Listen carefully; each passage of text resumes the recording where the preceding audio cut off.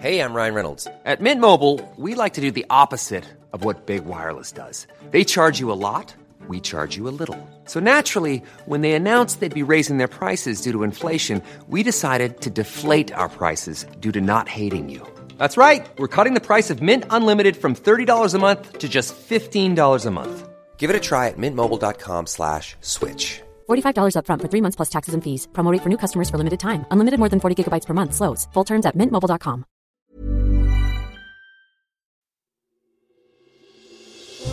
Question of the week from the Naked Scientists.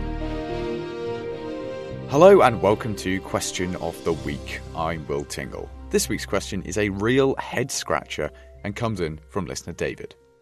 I suffer from post-viral chronic pain and fatigue and often joke that I need a body transplant.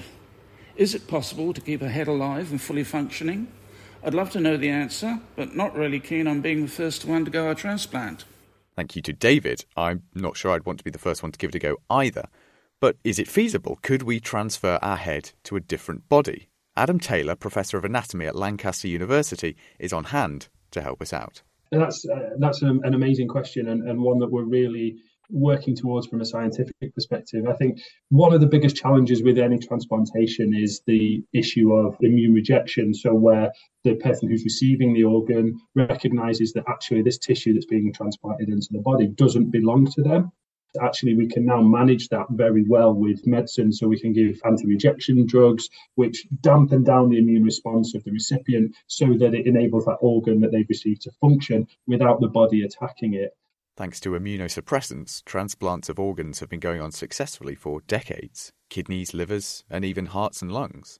But when we look at the head as a whole, that's a much more difficult conundrum to solve. We're transplanting a number of organs and a number of structures that actually have to be connected up to the donor recipient. There's a very methodical approach to doing this. We have to maintain the donor tissue, whether that's a whole head or an organ such as the kidneys. We have to maintain it alive, but not alive enough to burn through all of its energy stores to the point where it may actually cease to function normally. And when it comes to the head, the organ consuming most of our body's energy is the brain, which hoovers up 20% of all the blood coming out of our heart with every single beat.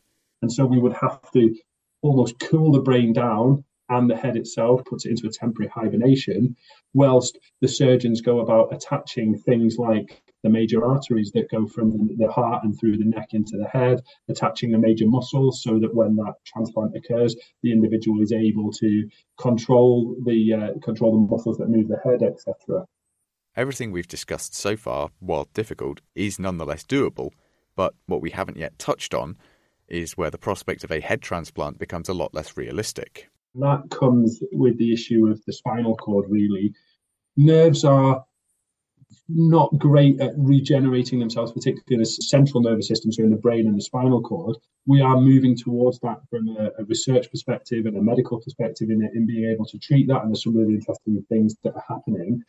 But the biggest challenge is in our spinal cord, it is segmented, it is broken down into individual sections. They're almost like motorways that take you from a specific place to a specific place that are controlling your movement. So when your brain tells yourself, to put your hand up or to take a step forward, where we're going to encounter really big issues with this proposition is connecting the spinal cord of the body up with the spinal cord of the head in a position where those two corresponding motorways line up properly and give the recipient full control of everything that they've just inherited. And that's a big challenge, and it's one we certainly don't see being solved anytime soon. So we could almost say we have the technology to make it happen, but the practicalities of it aren't quite there yet.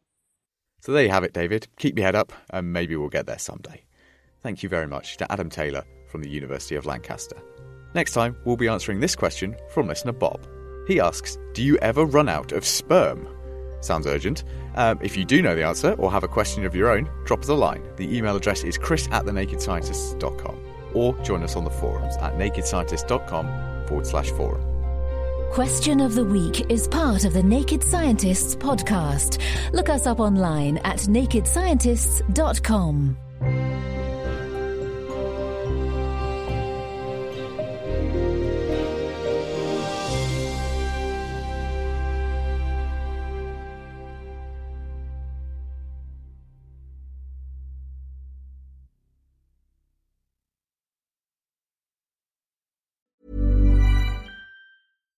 thinking about your next career move in research and development? Then it's time to make your move to the UK.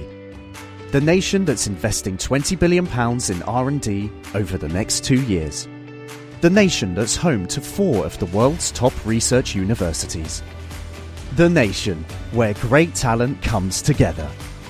Visit gov.uk/great talent to see how you can work, live and move to the UK.